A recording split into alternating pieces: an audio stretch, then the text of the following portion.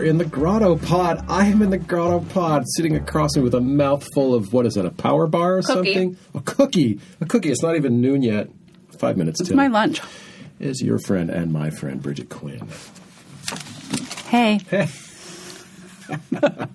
Now I'm taking a drink. Let me share a little story with you. With me or with everyone? Everyone who's listening. All right. You, my sister, maybe a couple other people. My brother. Your He brother. listens. My little brother listens. Hey, Brandon. Maybe last week's guest, Dennis McNally, because he was excited that our guest today is Ben Marks. Woohoo! Oh, I'm excited about that because he's a mystery man, I think. He is a total mystery man. Let me tell you a story that makes me think of Ben Marks. Okay. So I am at the gym before coming here, as I am wont to do. Look at you. There's a gym a couple blocks away. There I am. I finished my workout. I'm getting ready to hit the showers, and as I start to undress in the locker room, surrounded by other Is this the kind of story you should be telling right now? half-dressed men, maybe, the replacement song Can't Hardly Wait, the version that doesn't have the horns comes on, which I hadn't heard until recently. It's so fantastic. So I stood there listening, Oh my God, and I was missed trying the to take my replacements. workout clothes off without taking my headphones off. Oh, right. So that was very complicated, and I probably looked like an idiot. And there was a millennial across from me just sitting there kind of like, what's that guy doing? And I thought, God, I want to tell this guy how great this song is. But I thought, the last thing a millennial wants to hear is another middle-aged Gen Xer telling him how great the replacements are. So I didn't. But I thought, people from Ben's generation, Right. a little bit older than us, have the Right. same problem. Right. That they've spent their lives telling us how great the Rolling Stones are. Oh, man, I used to hate people like that when I was in my teens and 20s. That's how I got my start writing, frankly. Talking about how much I hated baby boomers and then ramming their culture down our throat. I've grown out of that a little bit, I think. I'm a little more sanguine about it. I'm really excited to hear. So Ben's, We better say who Ben is. Ben Marks is the general manager of Collectors Weekly, which is... I raised my finger because I wanted to say something. Okay. Collectors Weekly. Sounds so staid. Sounds so... it sounds like it would be about porcelain figurines. It does. And sometimes it is. Sometimes but it it's so interesting. I mean, okay, I am not kidding. If you have not read Collectors Weekly, you have to check it out. It's like long-form journalism about history, which I'm super into. And if you are a fan of the long-form website, which I am, you probably have already read some Collectors Weekly pieces because they pop up there all the time. Right. Here at the Grotto, Super good writers. Here at the Grotto, Collectors Weekly is a bit of a mystery. Oh, yeah, it's a mystery. They have an office here. Right, it's big. It's big. There's how many, 4 or 5 of them? 3, I think. Only 3? Yeah, it's a big office, though. Sitting in there. Well, because they have their archives, too. Right. Because they got to study stuff. Right. Research to figure out the stuff they're talking about. They also always have fresh fruit and often sit on exercise balls. And eat lunch together. I know. I feel like they're like a real office. Yes. Of 3. Right. And I knew Ben as someone who comes into lunch, is pleasant. In fact... Wry, amusing. Wry, but so low-key that it took me months before I realized the guy... So here at the Grotto, we have a picture on the wall of everyone's picture except mine because I'm lazy and haven't gotten around to it. Oh, my gosh. That is insane. It is insane. I can't even believe you're saying But the picture of Ben, he's wearing sunglasses holding what I thought were bongos and turned out to be ping pong paddles. But I thought, that guy's crazy. That's not the low-key guy that I see sitting at lunch. But Ben does have this air of, he's been around. He's seen a few things. We said, Ben, send us some information so we'll know what to talk about. He sends us just a few links that led to more links that led to more links. Led to me thinking, oh, he's one of those guys. None of them surprising. I mean, in a way. For me, surprising because I thought, low-key guy, whatever. Yeah, but he has clearly lived in San Francisco a long time. And had the adventures that some baby boomers have. And he's really dedicated his life, I wouldn't say to Arcana? Arcana? Little details. He's interested in little details. I guess in a way it's like nerd culture as it once was, by which I mean not geek culture, but nerd culture where you do the super deep dive on whatever you're into. Like whatever it is. He's involved in the Rock Poster Society. Is that what it's called? The Rock Poster Society, which... They have shows with old 60s and 70s. I mean, we must be living in the Paris of rock poster stuff, right? For a time, I think this was the only place they came from. I know Seattle in the 90s had their own type of stuff. He worked at Sunset Books and was it Special Publications or something? We'll get Yep. that out of him. He was there for a long Sunset used to do a lot of time, publications. senior They might editor. still. I don't know. I'm interested. He's on his resume. He has that he worked at InfoSeek, which I also sort of worked at. I don't know what that InfoSeek. is. It was an early .com that later got bought by Disney. Oh, And that where sounds lucrative. I worked in Seattle at ESPN. Our parent company got folded into them. I mean, point. ESPN has been part of everything, Yes, and Ben also was, a lobster fisherman, as one does. as one does in Maine. He ran a restaurant in Seattle, as people sometimes. Was there a do. connection, like a seafood connection between those We'll two find things? out, won't we? I'm just curious. So we have a lot of questions. Okay, I have a question that is maybe impure. Oh, Here it comes. How does Collectors Weekly do it? yeah. Well, we'll find a little bit about the structure. I know Yeah. they have a parent company that's an auction house. So that explains a lot. Maybe porcelain figurines. But I don't mean, know. really, they are putting out some of the best long-form journalism in the country. That's not cheap. Yeah. They have a full-time staff when other people can't. How are they doing How's it? it working? Mm-hmm. And also, for me, one of the things that interests me about Ben's life is sometimes writing, freelance writing, any kind of writing, is something that you come upon after living a life of Right. seemingly random. Right. Hopping Connections. from lily Yeah. pad to lily pad, you end up as a writer. On that, looking into stuff, he tried a lot of stuff. Writing, boom. Let's find out how he got there. Yeah, definitely. We've talked long enough. All right, let's just go get Ben. Let's go get him.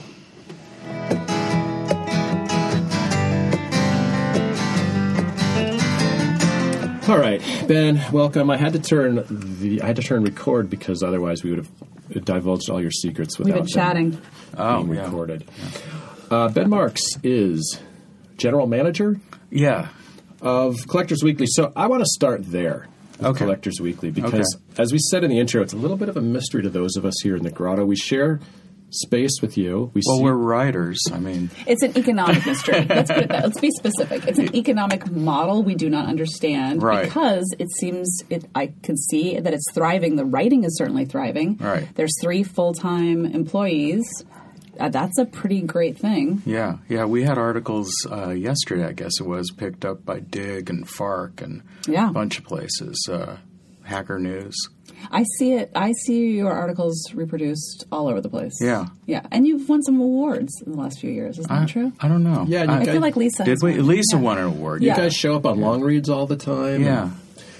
In my own research, I have used Collectors Weekly articles. Well, do you want me to just tell you the story of Yeah, Collectors for Weekly? sure. Yeah, so Collectors Weekly was founded by a guy named Dave Margulies, who lives over in Berkeley now. He was Surprise. he was living on Potrero Hill at the time. Also makes sense. Okay, yeah. And Dave was collecting old telephones. And he was looking for somebody to help him put a website together. So he went to a WordPress meetup and met this guy who was in high school at the time named Andrew Sutherland. How long ago was this? 10 years all? ago That's ish. it. Wow. Yeah. And so Dave got Andrew to help him build his website. High school kid. High school kid, yeah. And they Nice. would like do it around, Andrew's parents' kitchen table. I mean, it's really a cool story actually. And in the meantime, Andrew had this app that he had created for himself to help him study for tests because he was having trouble in French over at Albany High School. Oh my God. So he I hate created this. this thing called Quizlet, which is now huge. Yeah, I've heard My that. kids, Yeah. my kids use it all right, the time. Right. So, so Dave said Wow. to Andrew, well, maybe I can help you with this Quizlet thing. And meanwhile, Dave's idea about telephones was branching out into all sorts of collectibles because Dave just likes old stuff like Yeah. a lot of us do. And what Dave realized was that, which gets to the mystery of the business, what Dave realized was that a lot of this stuff was on eBay and that you could become an affiliate of eBay. Anyone can. And that way you could write an article about an old telephone, for example, Google would see that article and go, oh, here's some content we've never seen before. We're going to send people to this page. And then the people going to that page would see, guess what, the article and a whole bunch of old telephones that are available, which if you're a collector of old telephones doesn't seem like an ad to you. That's kind of what you want to see. Right, you're looking for it. You're looking for Right. it, exactly. So it was a way to have a business model that was entirely contextual exist in a symbiotic way with original content. And when I started working with Dave was about 9 years ago. And it was just me and Dave and a couple of part-time people in a office over on, Howard, I believe it was, like almost the size of this room. I'm a little bit bigger. And then Andrew would be on Skype at MIT in his dorm room. Love it. Yeah, right. So what happened was that the site grew from telephones, and it grew from a handful of things people collect. Now we have around 1,700 plus. And Lisa and Hunter and I have all written articles about all of those things. And some of them are longer, some of them are shorter than others. Mm-hmm. And then we also write these longer pieces generally that get picked up by third-party sites, and they send us traffic, and that's good for our SEO, I'm told. And it's kind of – yeah, so it's it's an amazing gig. I love it. Were you purchased at some point? Oh yeah, in December. Well, I'd been telling the folks at Quizlet because over the past few years, Quizlet's been growing by leaps and bounds, which is great. And is Andrew still part of Quizlet? Oh yeah, Mm-hmm. That's he was so interviewed in Forbes the other day. Fantastic. Yeah, Andrew's a great guy. He's a really good guy. But Dave's no longer part of the company. He's on the board of Quizlet. And we were purchased by a website in Sweden called Barnaby's, which is a auction aggregator. Yeah. Really nice people. And, to give you an idea of what it's like to work for Barnaby's, I was asking the COO there a question about HR and stuff like that. And he was like, we're not going to be able to do those things for you from Stockholm. You're in San Francisco. We're far away. Whatever system you were using, keep using it. This whole relationship's based on trust. And I thought to myself, well, I'm going to live up to that, That's so fantastic. I will say, having lived in Scandinavia, their work model is one that will be pleasant to work under, probably. Yeah. But you have to do stuff like that. You have to do HR and Well, when I say HR... you lean over and say, hey, Lisa. Well, there's three of you. What I'm specifically referring to is how do we...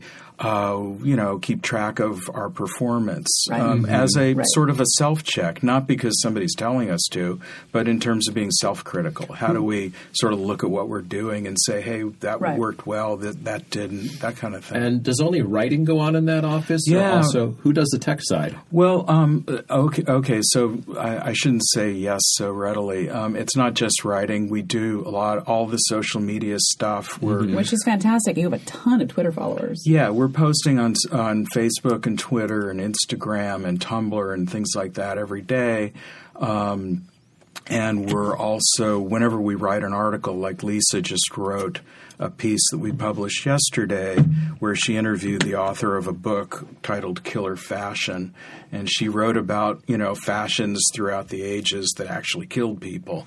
Ooh, I need to talk to her. Actually, one of my favorite pieces ever in Collectors Weekly was by Hunter and was about fashion leading to execution during the French Revolution. So right. Similar theme. Yeah, you could do an anthology. So this is the kind of stuff you can expect to find. Right. And so what I was getting at is that when we do those stories, we sit down and send emails to websites that we've forged relationships with over the years. There's a lot of websites that are in the business of telling the world what's out on the web.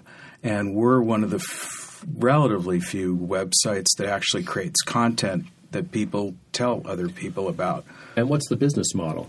the business model are all those auctions at eBay. All those, I mean, on our site, there's on any day there's 500,000 to 750,000 links to live auctions on eBay, and we get a nickel or dime or whatever when somebody buys something, and it's enough to pay our health insurance and rent here at the Grotto and things Fantastic. like that. So it's a curious success story in publishing in that it's a business model that works for original content. That said, I'm very quick to say that it's not a business model that works well for, say, a war correspondent sort of journalism, or where you don't have this like inventory of stuff at eBay that people want to buy. Although I do just want to say, for those who haven't read Collectors Weekly, the articles are not, for example, here's 12 kinds of collectible telephones and why they're good. They're actually narrative, and they're fascinating. I remember Lisa had a story, I think last year, about hula girls. Yep. It was political. Based on Connie's interview with Connie. Exactly, Connie Hale. Yeah. There is a real there is a journalistic element for sure. Right. We're not terribly interested in what stuff costs because that's a pretty short, boring conversation. But what we are interested in is the way I refer to it is sort of the social history of objects. So if you're looking at a hula girl on a dashboard, what does that object represent? It's a piece of plastic, but it also represents this kind of long history of sexism about how women on the Hawaiian Islands were viewed by all these people who were intruding on their lands and stuff. So, is there any object that you guys don't deem worthy of a deep dive? I don't know. I mean, I'm not really interested in writing about handguns. I mean, but I bet you could find an angle. Oh, I know I could find an angle. I'm just personally not interested. I just don't give a shit, and I don't want to promote them. And so there's things where we just, if we don't want to write about something, we won't. The good news is there's far more objects in the world that have fascinating, interesting stories that few people know about. So there's lots of good, material out there. It's funny. It reminds me of what Todd's doing with craftsmanship. Take the little things that you may not have thought of and show how they can be so interesting. Yeah, Todd's doing similar things to what we're doing. His angle is more specific. His angle is more, I don't know that we would ever, although we have, but I don't know that as a rule we would sort of focus on the craftsmanship of an object.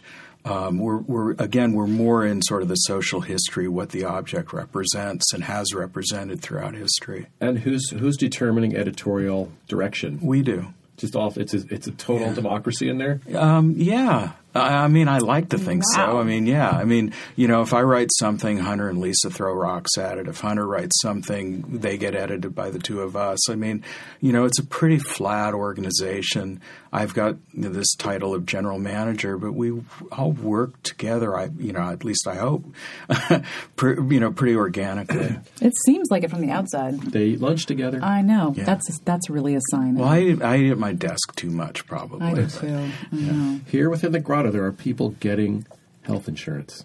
Yeah. Yeah. That's amazing. Well, hopefully we all have health insurance, but not necessarily from our writing lives. But from our livelihoods. Right. Yeah. Right.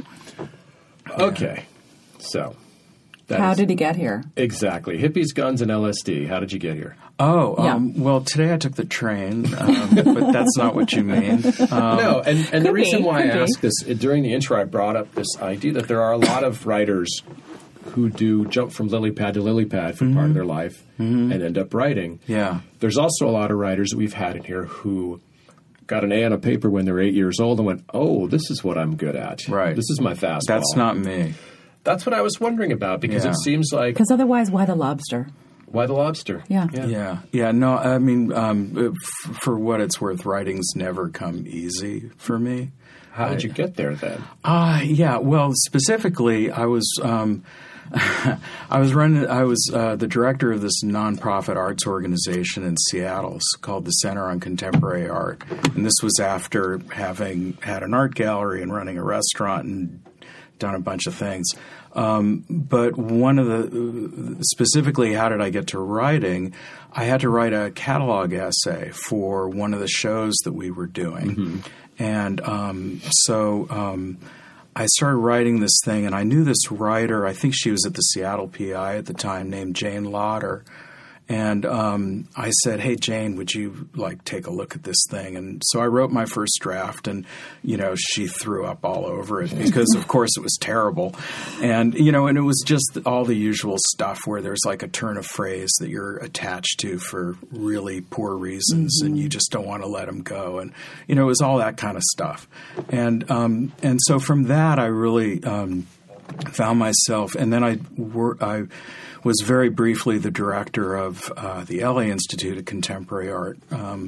What? Which also demanded some writing. Wait a minute. Wait. Let's rewind.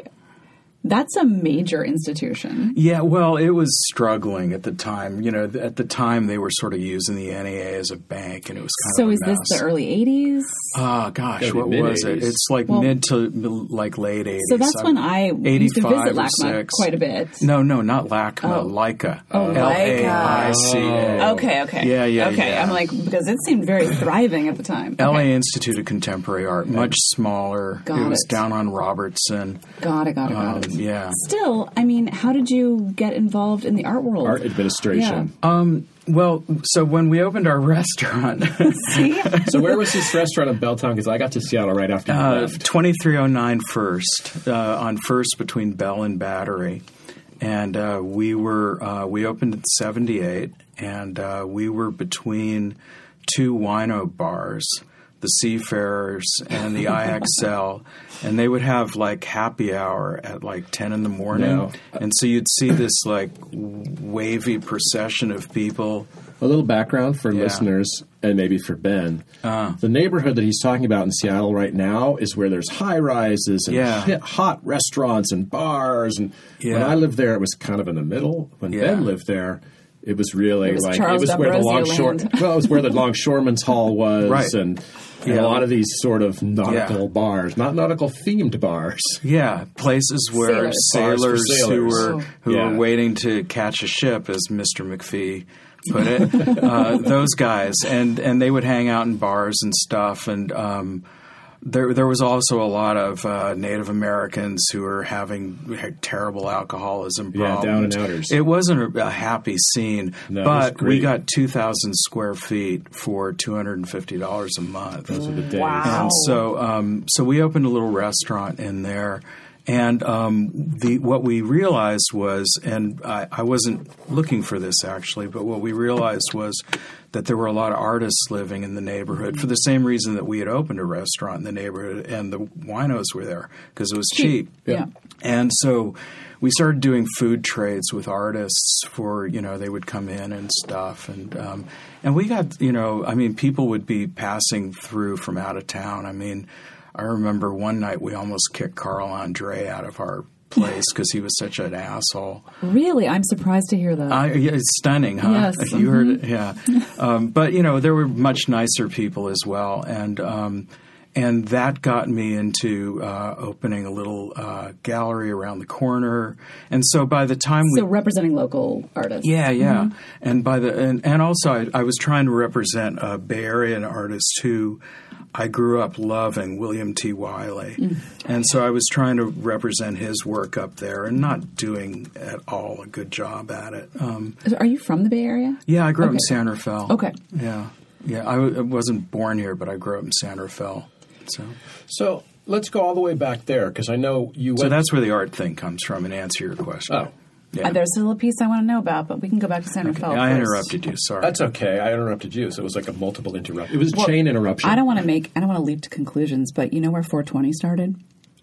Oh, Roosevelt High School? No. Oh, San Rafael. San Rafael High. Yeah, so I went to San Rafael High during the years 420 was coined, but I was too stoned to know that there was this cultural phenomenon happening around when me. you're in ground zero, it's hard to know. Yeah, you got to get a little ways a little bit to get the 10,000-foot view.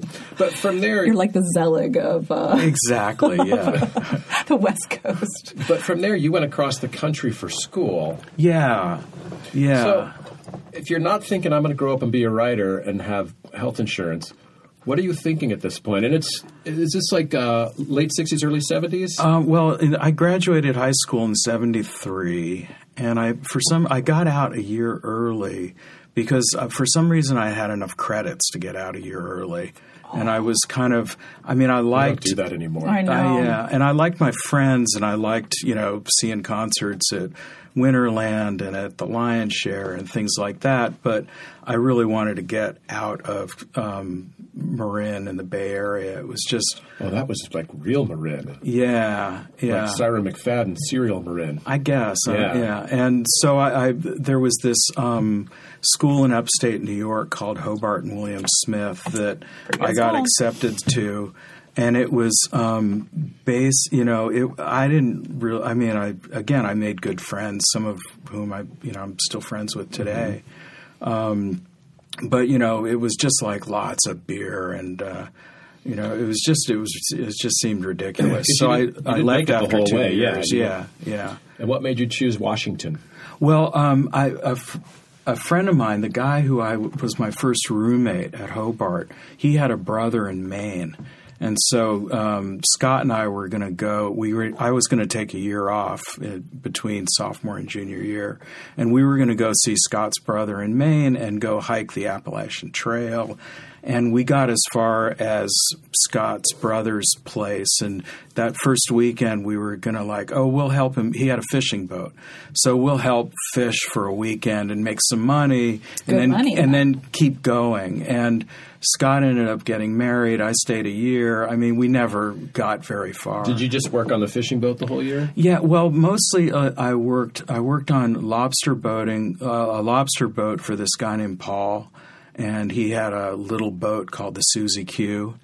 And then he had, another one. I'm forgetting the name. Boy, that's terrible. And then I also worked with Paul as a scallop dragger. And scallop season is the middle of November until the middle of May, which is really that sounds awful. Really tough time to be on the Atlantic. So I'm thinking at this point, not only are you not thinking I'm going to be a writer someday, you're thinking, I'm just going to work on these boats until I think of something better. Well, seriously, I don't mean to be entirely glib. The serious reason, the thing that attracted me to the boats was at Hobart, I had been taking all these classes in religious studies and philosophy and reading Paulo Freire and all this stuff and the whole idea of life and praxis and work and I thought, well, yeah, I got to understand what real work is, where you're actually doing physical work.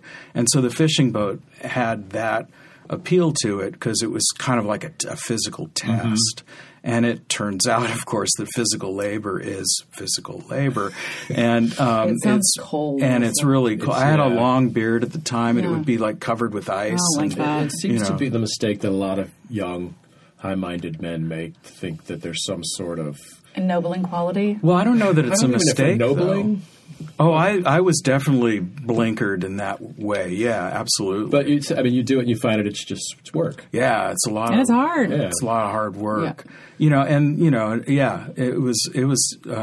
But again, I'm so glad I did it because it gave me a love of the ocean. And then I went to University of Washington. I got into their their undergraduate program with a focus on oceanography because I thought, well, I really like being on the ocean. I really like geology. Maybe I could get some degree as a geological oceanographer or something like that. And that lasted about a year. And then had been working in restaurants, and before I knew it, we had opened our own. So let me ask you this: during this time, how big of a reader were you?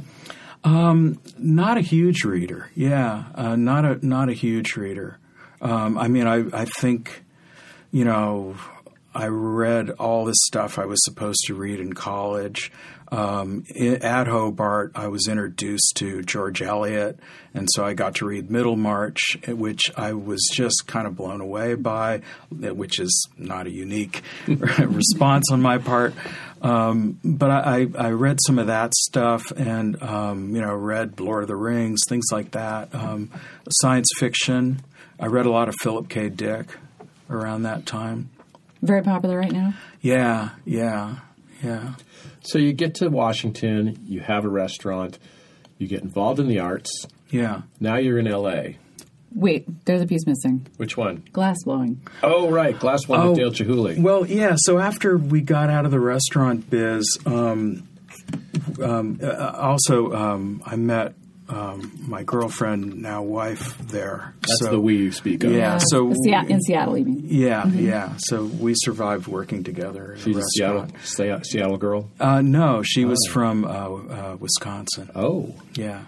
But she was there before me. Yeah, so she was working in this little cafe called the Washington Post Cafe in Fremont.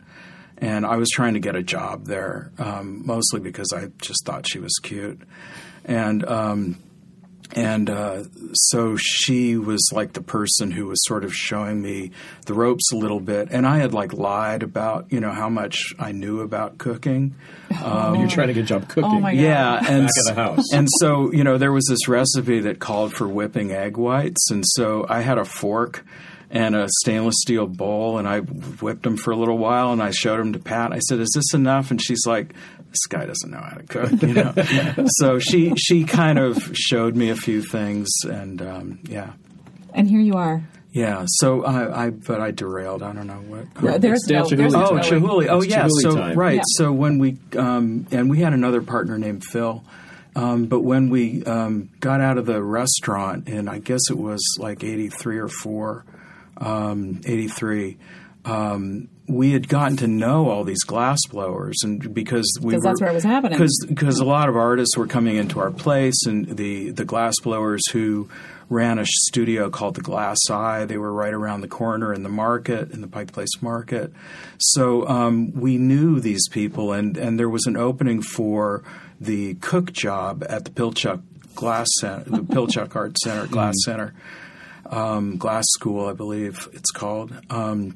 And so we applied, and Pat and I got the job to be the cooks at Pilchuck, which meant that we got time on the pad, on the, blowing glass or doing whatever we wanted certain hours of the day. So did you get instruction in glass blowing, and then you started doing it? Yeah, I got instruction from people who were blowing glass for Dale Chihuly. So it was kind of like I was learning from these amazing people just cool. on off hours, right?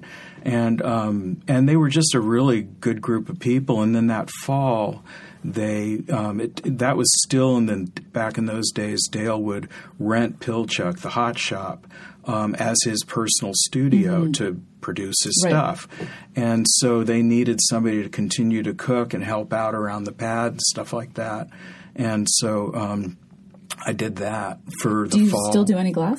No, I haven't blown glass in years. But fun fact that in San Francisco, there's a place called Public Glass where you can rent time, rent space, take classes. It's amazing if you ever want to check it out. Yeah, I don't know that my back might be true. Would allow me to do it anymore. But wait, it's hard on the back? Yeah. Do you still cook? Oh, yeah. Yeah.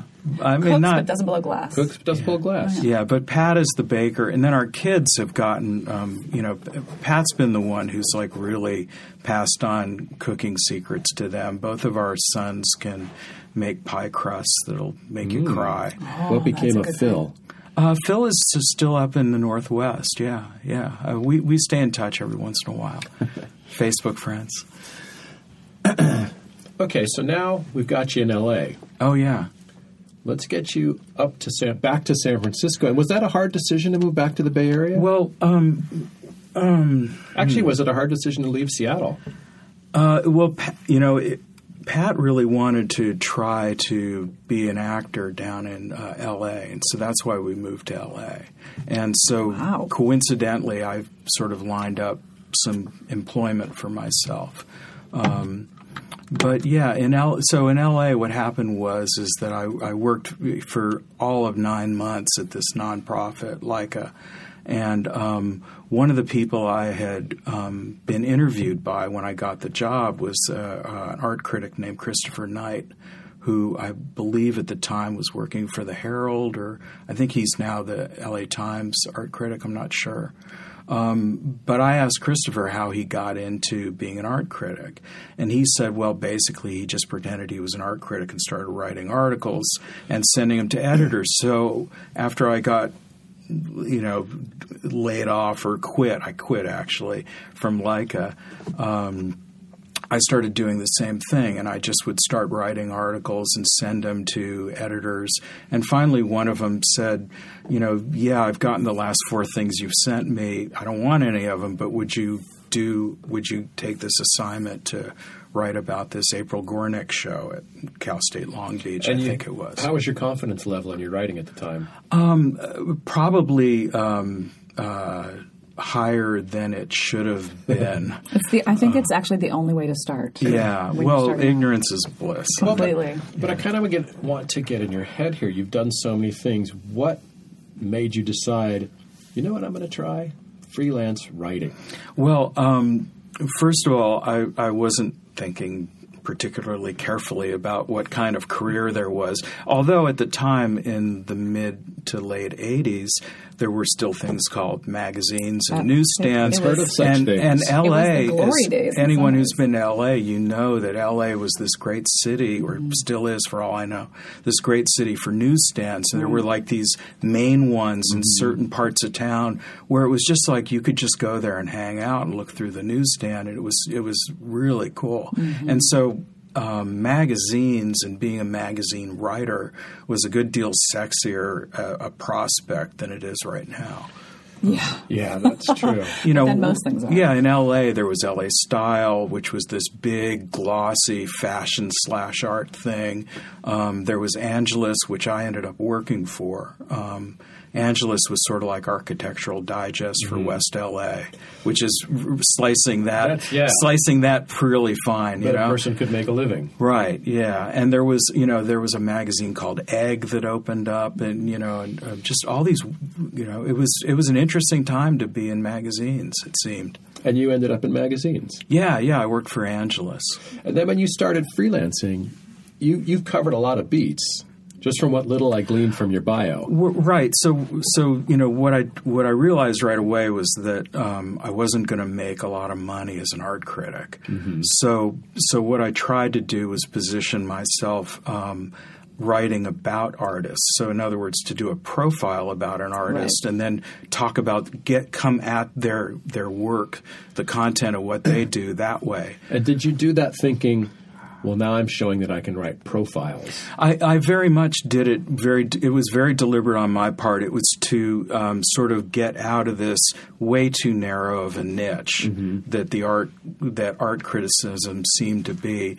Plus, to be honest, I didn't care enough about the language and the tropes of art criticism. I mean, I really, at a certain point, I didn't care about which painting was more earnest or serious than some other painting. And at the time, did you give any thought to the difference in roles between a critic and a feature writer?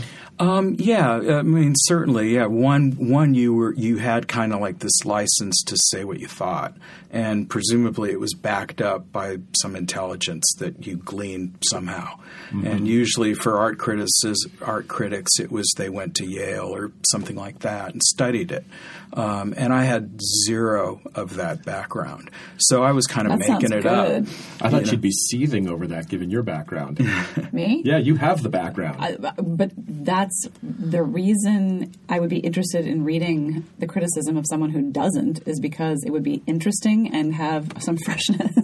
I mean, especially in the 80s, theory was just dripping from everything in a way that was just soul-killing. Right, and the people on the board at Leica were a lot of these, CalArts, conceptual art folks. And John Baldessari was on our board. Who I love. He was super cool. Yeah. There were lots of other people. I met really, really interesting people. Right. I don't mean to be so dismissive of the experience. I think that the difference is John Baldessari is making art, the kind of totally hermetic art criticism that can spring up from that same movement that's not art is really dead, in my opinion. Yeah, I found that. Really dead. I just knew that I was never going to be able to do that. Yeah. And I also knew that to be an actual, capital letters art critic, you kind of had to be able to do that, at least occasionally. And certainly then. So, yeah, right. So to answer your question, I was trying to position myself as somebody who could do something a little more general. And so a profile of an artist was something that I had nominal qualifications to do, right? Mm-hmm. So that was kind of like my first step. But once you've shown you can do that, you can write a profile of anyone. Right.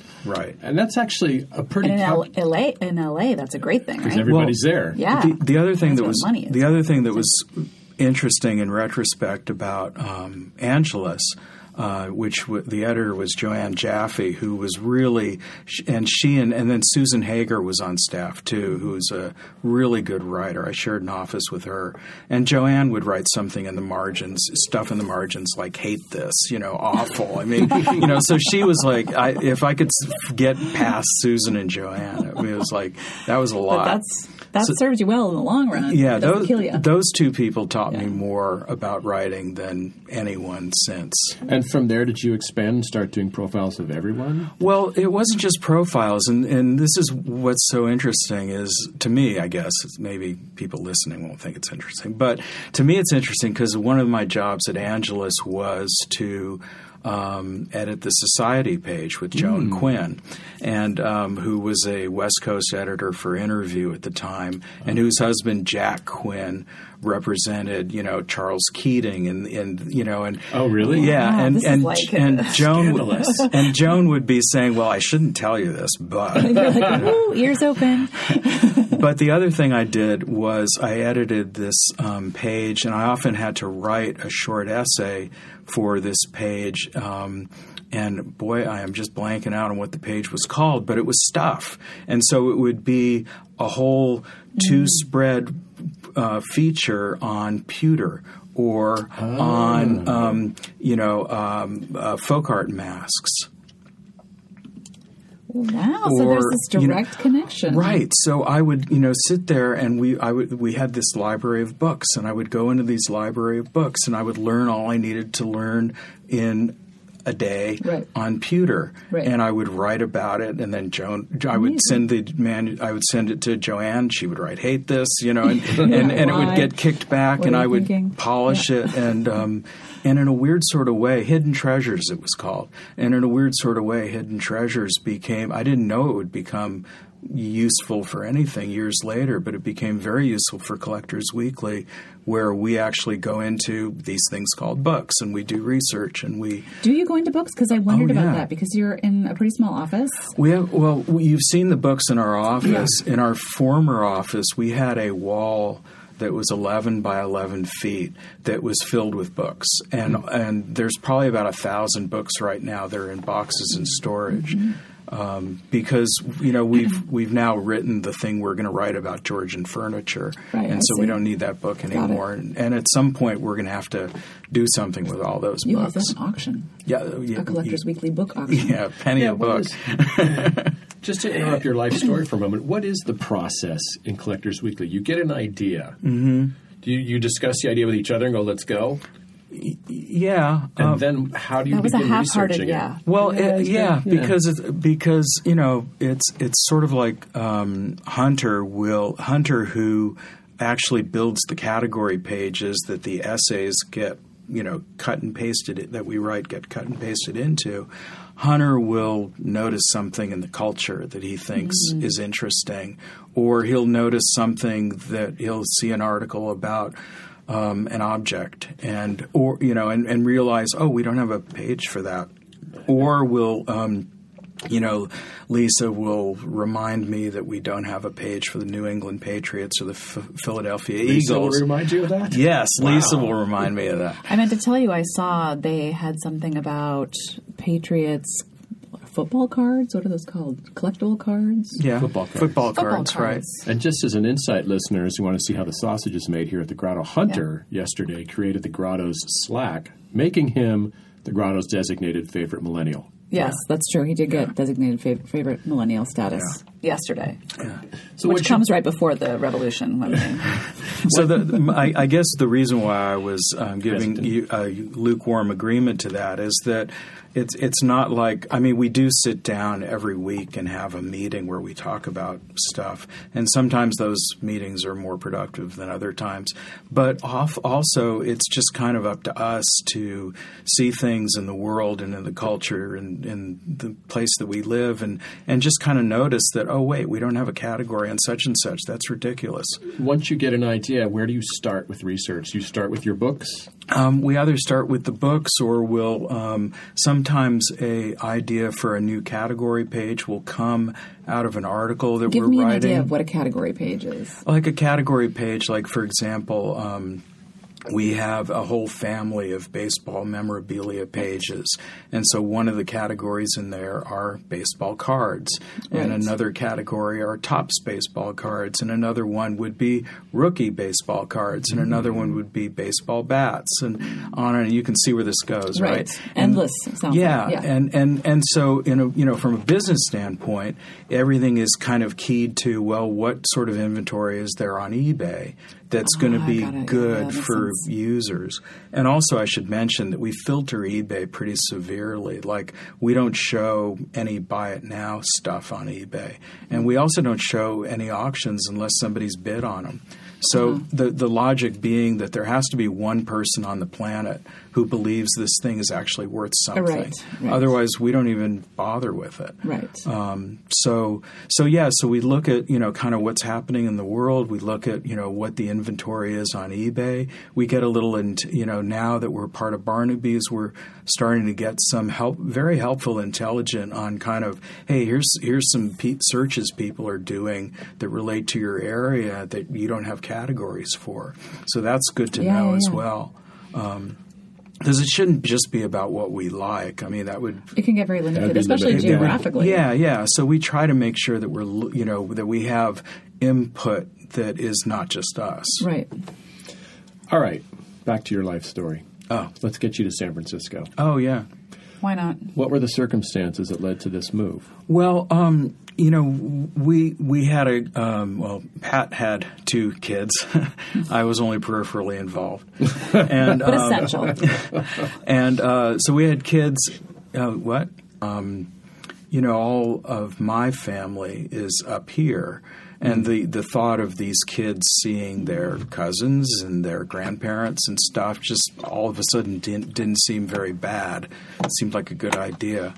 And coincidentally, I wrangled a job for myself at Sunset. I was going to say Sunset must figure into this. Yeah, so Sunset, paid to move us, and it was – the truck pulled up in front of this house that we're still renting, by the way, all these years later, like 25 years later. Oh, my gosh. Yeah. The truck pulled up in front of our house, and the first thing that came off of it was this little tiny Honda Civic that they backed off, and I got into it and drove to work. And, the expression, those were the days. The expression on Pat's face is this moving truck is unloading everything, and she's there with a, 3-year-old. The 6-month-old was, oh my God. Have fun at work. She was not happy. You survived her. Yeah. Did she have to give up her acting dreams? No. She's still been, we weren't in L.A. anymore. Mm-hmm.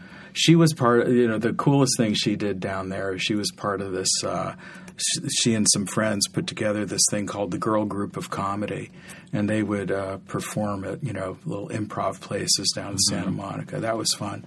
And now she's working, she's performing in live theater down on the peninsula and in San Jose, and she's performed at the Magic and done some things like that. And she also does costumes. So she's stayed very involved in the good, performance art world. That's a challenge, leaving L.A. Yeah. Now, you were involved in – it wasn't Sunset Magazine, though, right? Was it Sunset Publications? Well, when I started, I was at the magazine. Mm-hmm. And, I took over – I sat where Bruce Kelly when he left to go to Health. Mm-hmm. And so I took over after he left. And in some ways, it seems like Sunset is good training for Collectors Weekly because it is sort of a Maybe it's object-oriented. Yeah, it's object-oriented. Well, it's definitely interested in history. Yeah, that too. And it definitely valued history. So I started out, I eventually became the travel editor at Sunset. That sounds like a good gig. It was a totally sweet sounds gig. like a good gig. Did you get to travel? Yeah, and we would we would go with the kids and it's on Sunset. Yeah, so and it was good. really fun. It was that part of it was good. I mean, our kids would get very spoiled because we'd go to Disneyland and, my friend John had set everything up and, we'd be in this nice room and there'd, be plushies on their pillows and, and it was just like, yeah. And anyway, it was, but I mean, then that whole time we would be staying in places, with we'd be broke, but we'd be staying in these, $600 a night suites. I wonder if that still exists anymore. I mean, so many magazines have folded that There's did that kind of... There's a lot of things Ben has talked about that don't exist anymore. I do wonder. Yeah. Sorry. But I do want to say to young writers that it is my deepest held conviction that nothing is wasted. And I think looking at your life, for example, the places that your interests took you, they've all added up to where you are. Yeah. And they all feed that and, nourish your abilities in that way. And I think it's really easy to feel like, I don't have a novel by the time I'm 25. It's never going to happen. But it all builds. I think. That's what I think. No, I agree. And I was going to make a big sweeping statement about ending up at Collectors Weekly, but not yet, because first, I really want to hear about the Poster Society and how you got involved in that. Yeah, so the Rock Poster Society is it's a little nonprofit. We do a big show in Golden Gate Park every October and a smaller show somewhere else every summer. And it's somewhere else because it's never the same place, usually twice. Part of when I was growing up, I was always interested in art, fine art. I was always, my mom had introduced me to the work of William Wiley and Arthur Dove and all these different artists whose work I continue to love and admire to this day. And also, because I was into music, somehow or another, I don't know how it was, but I ended up, I must have signed up for it. I ended up on the Fillmore's mailing list.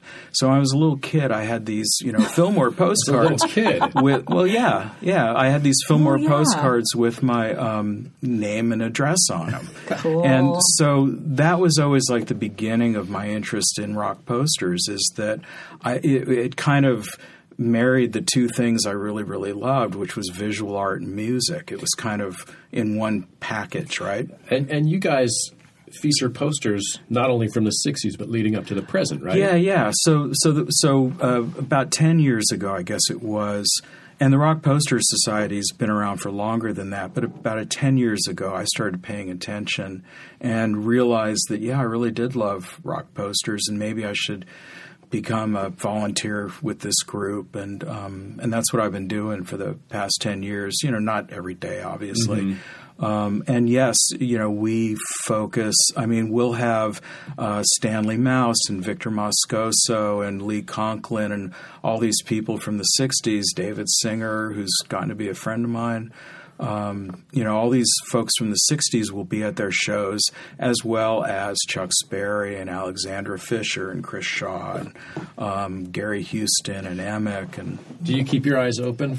I mean, whenever you see I don't know where you would see new rock posters, but when you see new rock posters, well, Collectors Weekly has a very good music posters page. You see, I'll have to check that I'll out. bet it's excellent. I did notice when just Googling you, a lot of very interesting stories about music that I have now bookmarked that I want to read. Well, because I was involved with, I guess, both Collectors Weekly and TRIPS, the Rock Poster Society, I was asked a few years ago, to curate a show at the airport on rock posters, and there were like about 200 of them that I borrowed from different people I know. And I wrote some essays for that. and wrote an article for Collectors Weekly in which we interviewed Dennis Moscofian, whose dad ran Tela-Trek Litho, which printed most of the Fillmore posters. And I learned things like the same paper stock that was used for the Jimi Hendrix Flying Eyeball poster in 1968 was also used by Birdseye to package frozen foods. There's something a little John McPhee about that. And often the literally railroad car loads of paper that Bill Graham was buying for Tela-Trek to print these posters would cause Birdseye to go short on its preferred product. There you go. So interesting. Yeah. So I love stuff like that. Oh, me too. I love it. Yeah. So now, we've really, over the last hour, painted a picture of someone who's had a lot of stops in life. Yeah. And now you're at Collectors Weekly. You've been here for almost 10 years. Yeah. Is this it? Is this the culminating? Is this my last job? Is this the culminating experience of your life? waltz. And we've also painted a picture that so many things led up to this point. Yeah. That all made sense. Is this the crowning glory of your life? I don't professional know. life. Yeah, I have no idea. Tell me. No, I won't. I mean, at Sunset, we were doing an off-site retreat planning thing one time, and we were talking about our aging demographic at Sunset, and a writer down in Southern California named David Lansing said, we should do an article called Your Last Vacation. Oh. And I just thought the dark humor of that was so Hilarious. perfect. So your question, is this my last job? Yes, I mean, I always think of stuff like that, I actually thought of it because I have a former coworker whose dream was to be managing editor of Sunset. That was always her dream, and she is now. Oh. That's incredible. But she achieved her dream, and I don't know, do you have a dream job? Do you have a dream job? I feel like I have my dream job. Yeah? Yeah. Oh, good. I mean, mine was to pitch for the Mets, and it never happened. I don't do this.